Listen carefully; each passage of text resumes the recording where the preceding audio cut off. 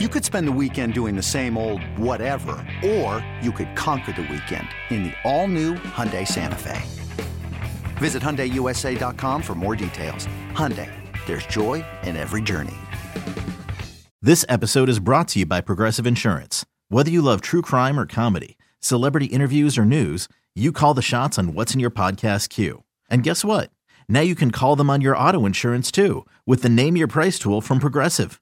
It works just the way it sounds. You tell Progressive how much you want to pay for car insurance, and they'll show you coverage options that fit your budget. Get your quote today at Progressive.com to join the over 28 million drivers who trust Progressive. Progressive Casualty Insurance Company and Affiliates. Price and coverage match limited by state law. Houston, we have a podcast. Diving deep into all things Texas, both on and off the field. Here's Sean Pendergast and Pro Football Hall of Famer, the General, John McClain. Welcome to Houtopia. This will be fun. This will be a whole lot of fun on He was Saturday sacked night. 6 times. Still season. Yeah, that's right. He got sacked a bunch in that game. All right, you ready to do the mailbag, John?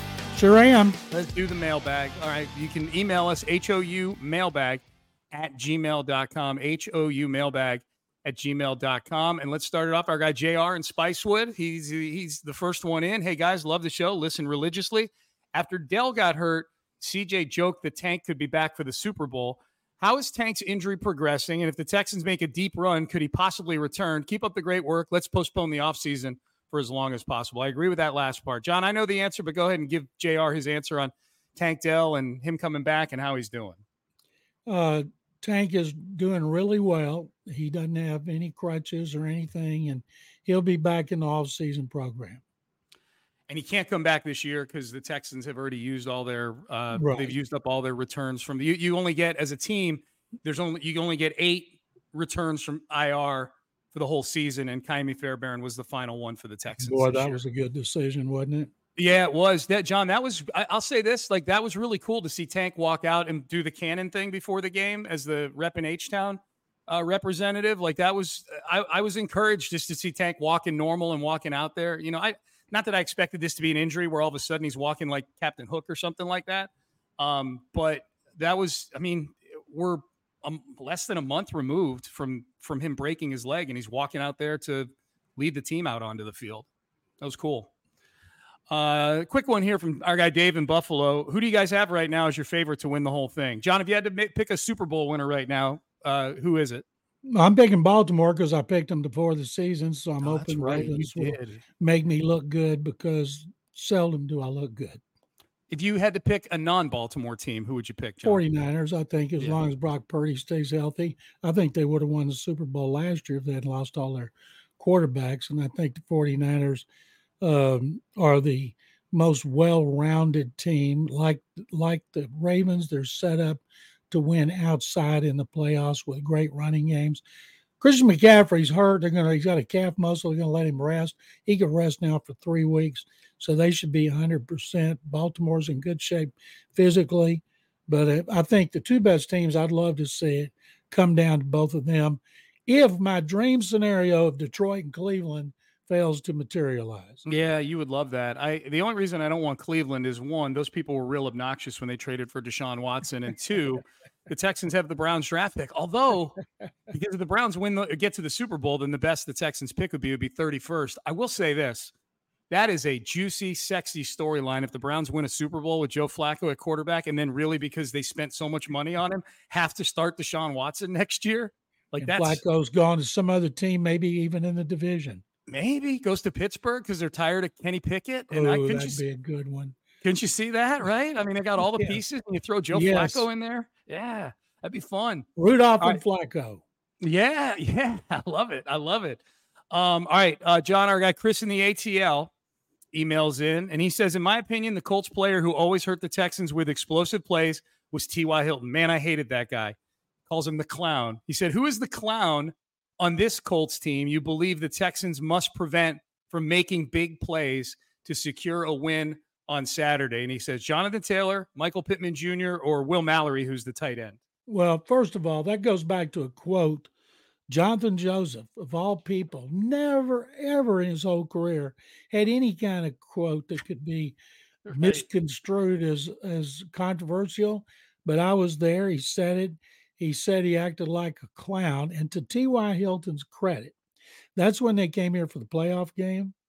I believe maybe it was regular season because they won both times in Houston that It was in year. the playoff. It was a wild card game, Wild and I card. think He I think showed up T.Y. in a Hilton. clown mask as he got Yeah, off that the was pretty bus. funny. Great sense of humor. But remember, he always called NRG Stadium his home away from home, and it's good that he's not there. To me, everything starts with Jonathan Taylor. You I got to agree. stop him. If you stop him, then at least you can get after Gardner Minshew, who has some mobility but is not a big running threat. When he moves, he's always wanting to throw the ball down the field. But it starts with JT, didn't play in that first game. You know he's hungry to look good against Texans. He almost had 100 yards in that game in which Carolina didn't even show up Sunday. Yep. This is from Edmund, John, as we keep things moving with the mailbag here. On ESPN.com, I saw Bill Barnwell's list of top players in the NFL at each position. And I just to back up, Barnwell did his all-pro team. I saw it this morning, so it may have dropped overnight. The only Texan on the list was Shaq Mason. He was the second team right guard. Do you concur is Edmund's question. So, John, I'll take it both ways. Do you concur that Shaq Mason has had a good enough season to be recognized like that? And two, I think more so, do you concur that that's the only Texan that deserves any mention in something like this? No, because you're going to say Shaq is one of the four best guards in the NFL this season. I don't see it. Right guards. I think if I remember, Barnwell's piece actually literally went left tackle, left guard, center, right guard, right tackle. Well, maybe he has researched them all, and it was just a week here at the position. Shaq's been pretty consistent. Sometimes he's mediocre. Sometimes he's better than that. But at his age, he got a new contract. He's the only guy that started every game in the line. His durability should be praised. But I'd be surprised then if he was one of the two best right guards in the NFL. The Texans' best player overall is Laramie Tunsil. He consistently grades high as a pass protector. And Trent Williams, I'm sure, was his first one. I can't even remember who the second one was. But when you're as bad as the Texans were for so long, you're not going to get a lot of love. Next year is when they'll start to get a little love with some of their players. And because keeping them on position like that, there's so many good pass rushers out there. Will Anderson is number 3 in the NFL, ahead of TJ Watt in pressures. Yeah. I mean, that's amazing. He's a rookie, but I wouldn't say he's one of the 4 best defensive ends in the NFL because there's so many great ones. Yeah, he's got a chance to be that. John, the thing I'm looking forward to this offseason, I don't know how you feel about it. I like the NFL top 100. I know it's decided in kind of a, janky way. They pull a bunch few of players vote. Yeah, a few players vote. I've never talked to a player who's actually voted. I've asked all of them that I've ever talked to. None of them has voted, but but whenever I watch, for one, I love the presentation. The presentation's great with all the interviews. Presentations are best. You've probably been interviewed for some of them. I'm guessing you've popped up on the NFL Top 100 talking about some of these guys at some point when you've talked about them. The presentations are great. Like there's the 3 or 4 minute vignettes about each guy. I love that stuff. To me, it's tremendous. And I think the rankings themselves tend to line up pretty close to what? Who cares? It's the NFL Top 100. Except I'm anxious to see where CJ Stroud pops up in the NFL Top 100 this year, given the year that he's had, obviously, given how down a year it's been for quarterbacks. And I think generally speaking, people really like CJ Stroud. I think there's a popularity element to it as well. I think it's why he's third in Pro Bowl voting last I looked, among all players, not just quarterbacks. Like I think there is something very, very easy to like about CJ Stroud. And I'm really anxious to see if I don't think he'll be top 25. I'd be shocked if he's not top 50 though in this thing. Top 50 means you're one of the top 7 or 8 quarterbacks. I could see him being up that high in the NFL Top 100 this summer. I would think their number 1 would be Laramie Tunsil, no matter where he lines up. Usually Laramie's in the top 25. He's still their best player. Stroud, just because he's played better than some other quarterbacks, doesn't mean he's going to be better, because players that vote, you think there's like 2,000 players in the NFL, and about 300 cast their ballot, but I think a lot of them would still go with the guy they know and are popular. One of the reasons CJ's so popular, he's religious and he's sincere about his faith. He also comes from a football crazed part of the country in Ohio, Yeah. where they love him with the Bengals, they love him with the Browns. He got so much attention from the fans and the media when they were in Cincinnati before the game, after the game. So his popularity is going to spread.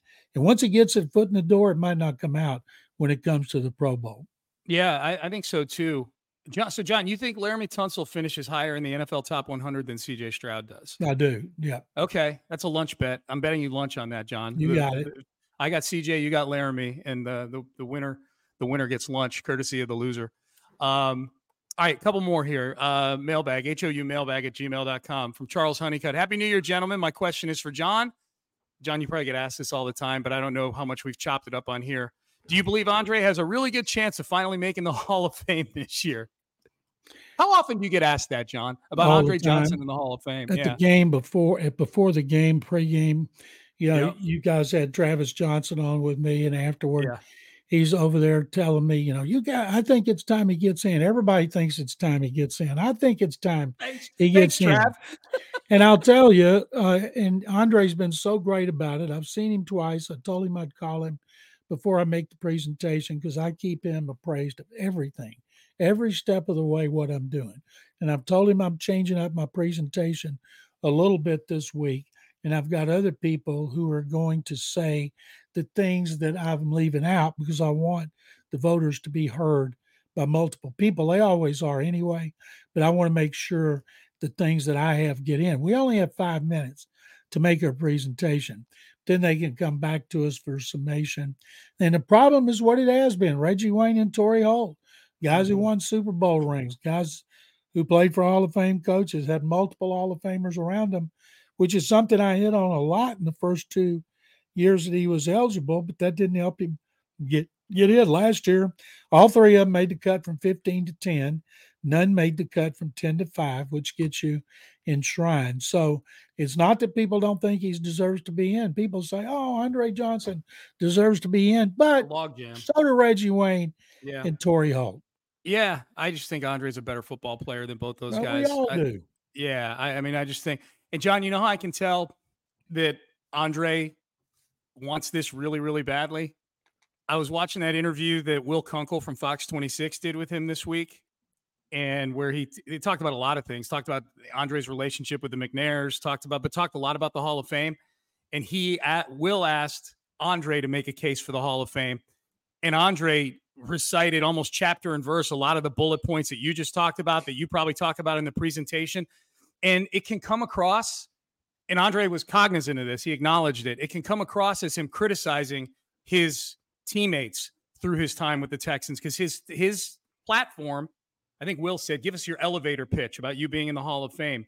And his lead was, look, those guys, Reggie Wayne and Torrey Holt, they had Hall of Fame quarterbacks. They had Hall of Fame skill guys, out there. They had Hall of Fame coaches, whatever the case may be. And Andre said, I had none of those things, and then he's quick to point out, that's no disrespect to any of my teammates. These are just the facts. He's like, I can't catch any more touchdown passes. All I can give you is the facts of my career. I think that someone like Andre Johnson, who strikes me as one of the most selfless people that there is, like a great teammate, that he would go there, that he would go somewhere where he has to almost caveat afterwards that I don't mean it to sound this way sort of thing. That to me is a tell as to how badly he wants this, that he would even stray into that territory. You know what I mean? Well, they all do. And some of them are locks, like Peyton Manning and John Elway and Joe Montana and Tom Brady and those guys, but others. And I'm sure he's only been a finalist for 2 years. I know guys who go to the 20th year of modern eligibility, their last year before they become a senior candidate, and then they get in. Jerry Kramer waited 37 years after his eligibility was up, and he finally got in with the seniors committee. I want Andre to get in, but there's nothing he can say that's going to help himself. There's nothing he can say that the voters don't all know because they watched him and they've heard me pitching him for 2 years. And so I'll do it again. I'll do the very best job I can possibly do. Same I did with all those Oilers that got in, and hopefully third time will be the charm. Hopefully so. Hopefully that's the case. All right, 3 more, John. Joe Q, frequent emailer, says he's got an observation about, or a question about whether players, talks about great players are generally available. Like if you look at the 15 longest consecutive games played streaks, 10 of them are Hall of Famers, that kind of thing. Being injury proof versus injury prone, how much does that impact the value of key Texans players when it comes to a second contract? He says one player who was clearly devalued by injuries was Clowney. He's consistently been very productive when he's on the field, but never got a multi-year contract after his rookie deal. He did get offered a multi-year contract by the Texans, but he turned it down. I'll point that out. He was offered $75 million. They couldn't give him $100 million because they were already giving Watt $100 million, and his agent Buzz Cook turned it down. Right, and now he's been this gypsy for the last 5 or 6 years that bounces from team to team to team, playing pretty well. He's playing real well for the Ravens this year, Clowney is. But as far as, and I guess, as we start to think about guys, if we add some context and specificity, a guy like John Grenard, how much is this ankle injury that he suffered just now, John, hurting him when it comes to his value on a second contract with the Texans? I think teams they're going to look at everything about his career, and they would see he's hurt every year. If he misses one game, it's okay. If he misses two, and if he were to miss a playoff game, but people are going to think, do we want to give this massive contract to a guy that can't stay on the field the whole year, and the most games he played was in a contract year? So, yes, I think it's going to cost him some money as compared if he'd just breezed through and got 14, 15 sacks. Yeah, I mean, I think that's pretty high up there on the when teams, especially second contracts, you can draft a guy who maybe had injury issues. The Texans certainly have done that. And it hurts if they do get injuries. And look at Kenyon Green, look at Derek Stingley his first couple of years, that hurts. But when you're giving 15, 20 million a year, 50, 60 million guaranteed to a guy, and he's giving you 7 games a year, something like that, man, in a salary cap world, that is a killer, an absolute killer. They have all the inside information about what the injuries are, how severe they are, how they suffered them. So they know they have a lot more information to go by than we do. Mm-hmm. But I think it's much tougher to get that kind of money that he's going to want if you're hurt at some point every year than as opposed to being healthy. 2 more. Jeff and Katie, how should the NFL handle Carolina Panthers owner Dave Tepper? You can't be throwing drinks on fans. Suspend him for the season of all team and league activities. Get him out of there. You would? Okay, so if you were Roger Goodell, who, by the way, works for Dave Tepper and the other 31 owners. Well, he worked for Dan Snyder, too. Yeah, no, for sure. I'm being tongue-in-cheek. But if you were the commissioner, you would suspend David Tepper for a year, huh? Absolutely. Okay. He deserves it. You can't do that. There's players are held accountable. Owners should be held accountable. There's no amount of money that would hurt him. If you took away a draft choice, that's just hurting players and the team. They got nothing to do with it other than being terrible. So they're already missing so many draft choices. I would get him out of there. Now, what he'll probably do, they'll suspend him for multiple games, tell him to take a hike, and that'd be the best thing that could happen for the franchise. Dude, John, you hit the nail on the head. I'm like, God, I hope they suspend him for a year. And the Panthers, I don't want him to win a Super Bowl or anything, but they win like 9 games next year, and then he comes back and they're back to picking first in the draft. That would be the greatest thing ever. All right, last one, John. This is from our friend Rick Tyndall, who texted me before the podcast to say, is it too late to get a question in for the mailbag? And I said, no, just text it to me, Rick, and I'll ask John. I want to call foul on John's stock down on C.J. Stroud in the last episode. Just to refresh, John, remember you gave C.J. Stroud a stock down because of the sack that he took, if I'm not mistaken, right? Yeah. Rick contends it was really a 4th stock up for the Texans O-line for only giving up 1 sack on a previously concussed C.J. Stroud. John needs to stick to the rules. That just shows you how little Rick knows about football, because the offensive line didn't give up that sack. C.J. Stroud gave up that sack, and Rick knows it. Stevie Wonder could see it. But and also, Rick, who would you have given that other stock down to? That's one thing. We were really, really reaching deep to come up with players, and that's all I could think of was the sack. Yeah, we were thin. Actually, Rick's a football genius, Cougar fan, good friend of mine. No, I know. Rick's great. I thought it was funny. He was so passionate about it. He texted me like 10 minutes before we started recording. Is it too late? Is it too late? he just wanted to tell you to stick to the rules. He's the Stroud police, John. He's not going to let you besmirch the good name of one Coleridge Stroud IV.